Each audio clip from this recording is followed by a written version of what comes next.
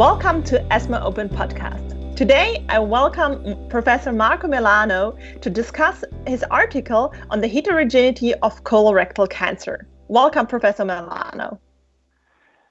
Thank you for this invitation. Discussing colorectal cancer, my first question would be, can you give us maybe a little bit insight on the composition of the local inflammatory microenvironment in colorectal cancer? Well, this is a really good question. Indeed, the development and progression of colon cancer depends on at least three major factors. Well, actually, there is a fourth, that is the genetic layout of the host, but this factor is constant and is not influenced by the tumor evolution. So we can speak about three factors that are the genetic of tumor cells, the pre-existing immunologic microenvironment, and the gut microbiome. All these factors influence each other. Tumor cells influence the composition of their local tumor microenvironment by means of their genetic structure. Michaela Angelova from the Innsbruck University in Austria and Guido Kromer from the French National Institute of Health and Medical Research reviewed and discussed this topic a couple of years ago. Their considerations really anticipated a very recent review by Chen and Melman, published early this year in Nature. In short, colon cancer can be divided according to its genetic layout in at least three major groups, including microsatellite instability, chromosomal instability, and CpG island methylator profile. Colon cancers with high microsatellite instability express a huge mutational load, largely exceeding, for example, the mutational burden of melanoma or non-small cell lung cancer. Therefore, there is a high probability that these tumors express a robust neoantigen which can be recognized by the immune system and so trigger an immune response. The tumor microenvironment will be characterized by an inflamed phenotype with a number of MDSC and Tregs, but also a number of effector Ts, in particular CD8. Indeed, the Ts have the strongest association with high microsatellite instability, as has been demonstrated a couple of years ago. However, at a further level of tumor development, the picture may change, and the link with the original stratification in microsatellite instability, chromosomal instability, and so on, can be less rigid. The tumor can enter the escape phase by the in-tumor inhibition of immune response due to the excess of regulatory mechanisms. This is a case, of course, of inflammatory or hot tumors, but also by excluding effector cells, which can be abundant but restricted in the stroma, surrounding the cancer nest without infiltration. So this is a second situation. Chen called these tumors immune-excluded phenotype. This effect can depend on many factors, for example, by the inhibition of the lymphocyte homing through the downregulation of specific inflammatory chemokines, as demonstrated, for example, for NK cells. The CXCL9 and CXCL10 chemokines effectively attract NK cells to the stroma surrounding the tumor, but the recruitment into tumor nest requires additional factors such as pro-inflammatory cytokines, chemorine or sphingosine-1 phosphate. A third situation corresponds to the so-called cold tumors or immune desert tumors. In these tumors, the microenvironment is typically non-inflamed with a few, if any, CD8 cells or CD4 cells. This phenotype reflects the lack of activation of the immune system. It may happen, for example, in case of tumors with low mutational burden without the expression of robust neoantigens, or due to mutation or activation of specific pathways able to mask the tumor to the immune system. The most studied among these pathways is probably the WNT beta-catenin axis, Changes in this pathway led to the lack of expression of CCL4 that is important for the recruitment of dendritic cells. And so without this chemokine, no dendritic cells into the tumor and no activation of the immune system. Thank you so much for that comprehensive overview. Next question would be how to target this, right? So are there specific characteristics of the colorectal cancer inflammatory microenvironment that we can use as a treatment target? Oh, yes. The inflammatory microenvironment is the best opportunity for today available immunotherapies. An inflammatory tumor microenvironment proves that the tumor is immunogenic, and the escape mechanisms are those well known of the acquired immunotolerance. In this context, the inhibition of the immune checkpoints offers the best chance to achieve a relevant clinical benefit.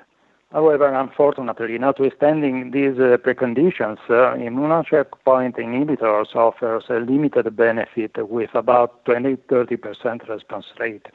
It makes sense because it reflects the multiplicity of inhibitory mechanisms that the tumor uses to induce tolerance. Therefore, to improve results, it is necessary to look at the other known mechanisms and to develop combination strategies.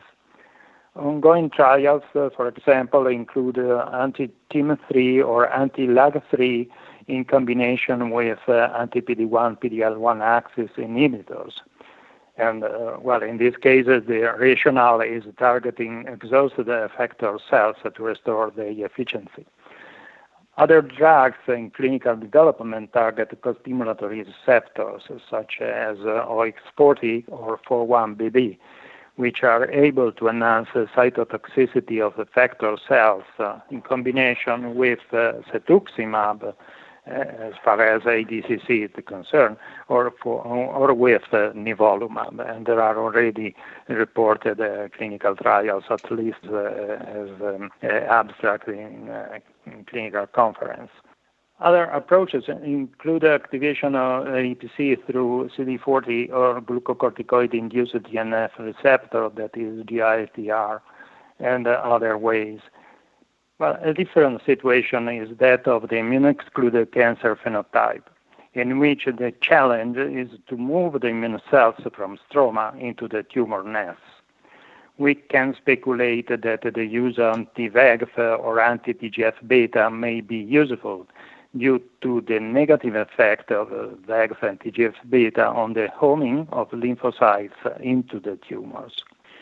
However, preliminary data on the inhibition of CCR5 axis suggest an additional way. Indeed, in this targeting these axes is possible to change the tumor microenvironment toward a more effective anti-tumor environment with the redistribution of T cell and the repolarization of the macrophages. The last situation, the true cold tumors cannot benefit by existing immunodrugs able to improve the immunoresponse of effector cells just because there are no immunocells to stimulate into the tumor microenvironment of these immune desert cancers. Here, the challenge, of course, is to change a cold tumor into a hot one. Thank you so much for these explanations. You mentioned it earlier that gut microbiome has also an important role in the inflammatory microenvironment in colorectal cancer. So what is actually the role of the gut microbiome in this inflammatory context? Oh, yeah, answer this question is easy in appearance only. Indeed, both immune cells distribution and gut microbiome changes among the different parts of the colon.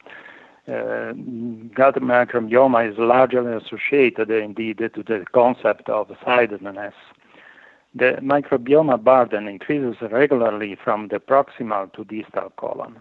Conversely, there is a negative gradient of immune cells from the proximal to the distal tract.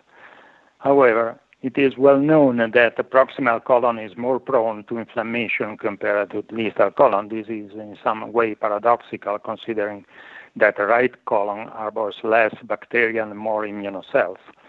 However, the large bowel in general and the distal colon in particular faces a continuous exposition to high antigenic burden made up by nutrients and by commensal intestinal flora. Therefore, it is reasonable that the large bowel requires tolerance rather than immunogenicity, and this is in particular in distal colon due to its higher bacterial burden. Indeed, immunocells in the large bowel acquire specific phenotypes which ensure them a high tolerogenic profile. For example, most of the resident dendritic cells are tolerogenic and unable to migrate to lymph nodes. Another example is the gamma delta T cells in the bowel wall. They are CD27 negative and are able to produce large amount of interleukin-17 but very low amount of interferon gamma. These tolerogenic aspects are related to the abundance of a commensal flora and may explain why in the distal colon there are less immunogenic cells. The local immune system is oriented indeed to limit the immune response to preserve the commensal flora. However, it cannot prevent, and on the contrary, it enhances the existence of a chronic status of low-level inflammation, which may be due to dysbiosis related to dietary habits or the use of antibiotics. Altogether, this observation might contribute with other well-known factors, of course, to explain the higher rate of colon cancer in left colon. In addition, the persistence of a tolerogenic milieu could in part explain the non-inflammatory phenotype largely expressed in the distal large bowel. We also must take into account that the mutational load of the colorectal cancer, as reported by Schumacher, is higher than that of bladder cancer, head and neck cancer, hepatocellular carcinoma, all tumors with demonstrated sensitivity to immunocheckpoint inhibitors. Therefore, it is difficult to explain the different results of immunocheckpoint inhibitors in colon cancer.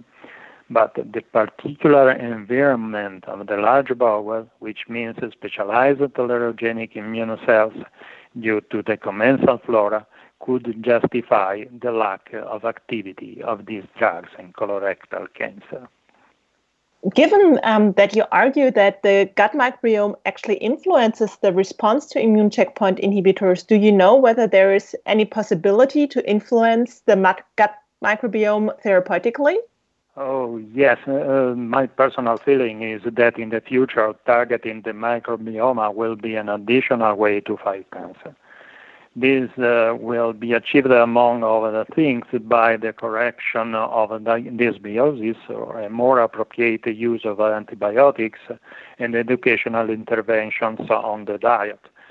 This belief derives from the observation that an excessive use of antibiotics is related to an increased risk of many tumor types in large epidemiological studies, that the incidence of tumors in the same human population may dramatically change according to the country of residence, and it means the type of diet.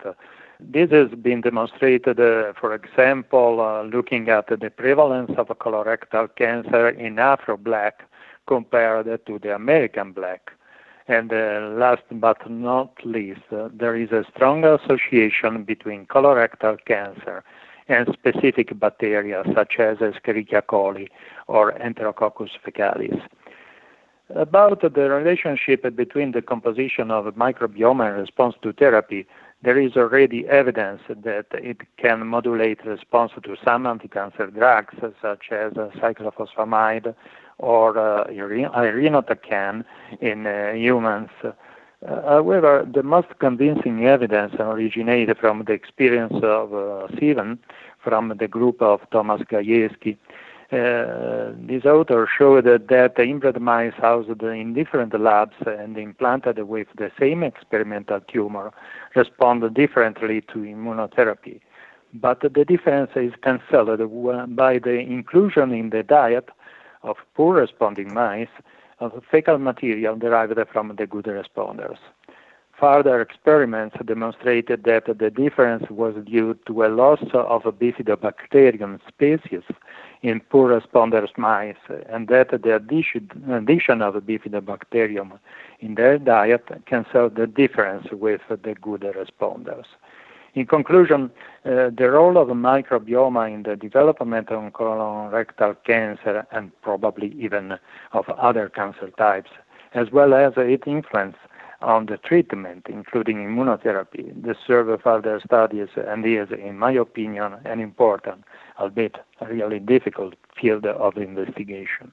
So, given these results and insights from preclinical studies, in your opinion, what is on the horizon in immunotherapy for colorectal cancers? How will the future look like there? Well, as I just told, colorectal cancer is a difficult field of investigation. This is because colon cancer is a pool of different diseases, which are the results of the interplay between the genetic of cancer cell, the local immune system, and the gut microbiome. All these factors may change in each tumor and even over time. In the future, we should consider all these aspects to select a homogeneous population for clinical trials. This is, in my opinion, a major issue. However, at the best of our present knowledge, we already know that patients harboring high microsatellite instability have a chance to benefit from immunotherapy, and the development of a combination therapy could improve the expected benefit in the near future in this subgroup of patients. Tumors with an immune-excluded phenotype could benefit from immunotherapy, at least as soon as the mechanisms leading to immune exclusion will be better known. Cold tumor or desert tumors require further investigations related to how we could change cold into hot tumor. This challenge is the most exciting one, and of course is not limited to colon cancer. Thank you, Professor Milano, for this comprehensive overview. And to all of you who are interested in to know more about this topic, have a look in the recently published paper by Marco Milano, Heterogeneity of Colorectal Cancer from Bench to Bedside. You find that on the ESMO Open homepage under esmaopen.bmj.com. Thank you and goodbye.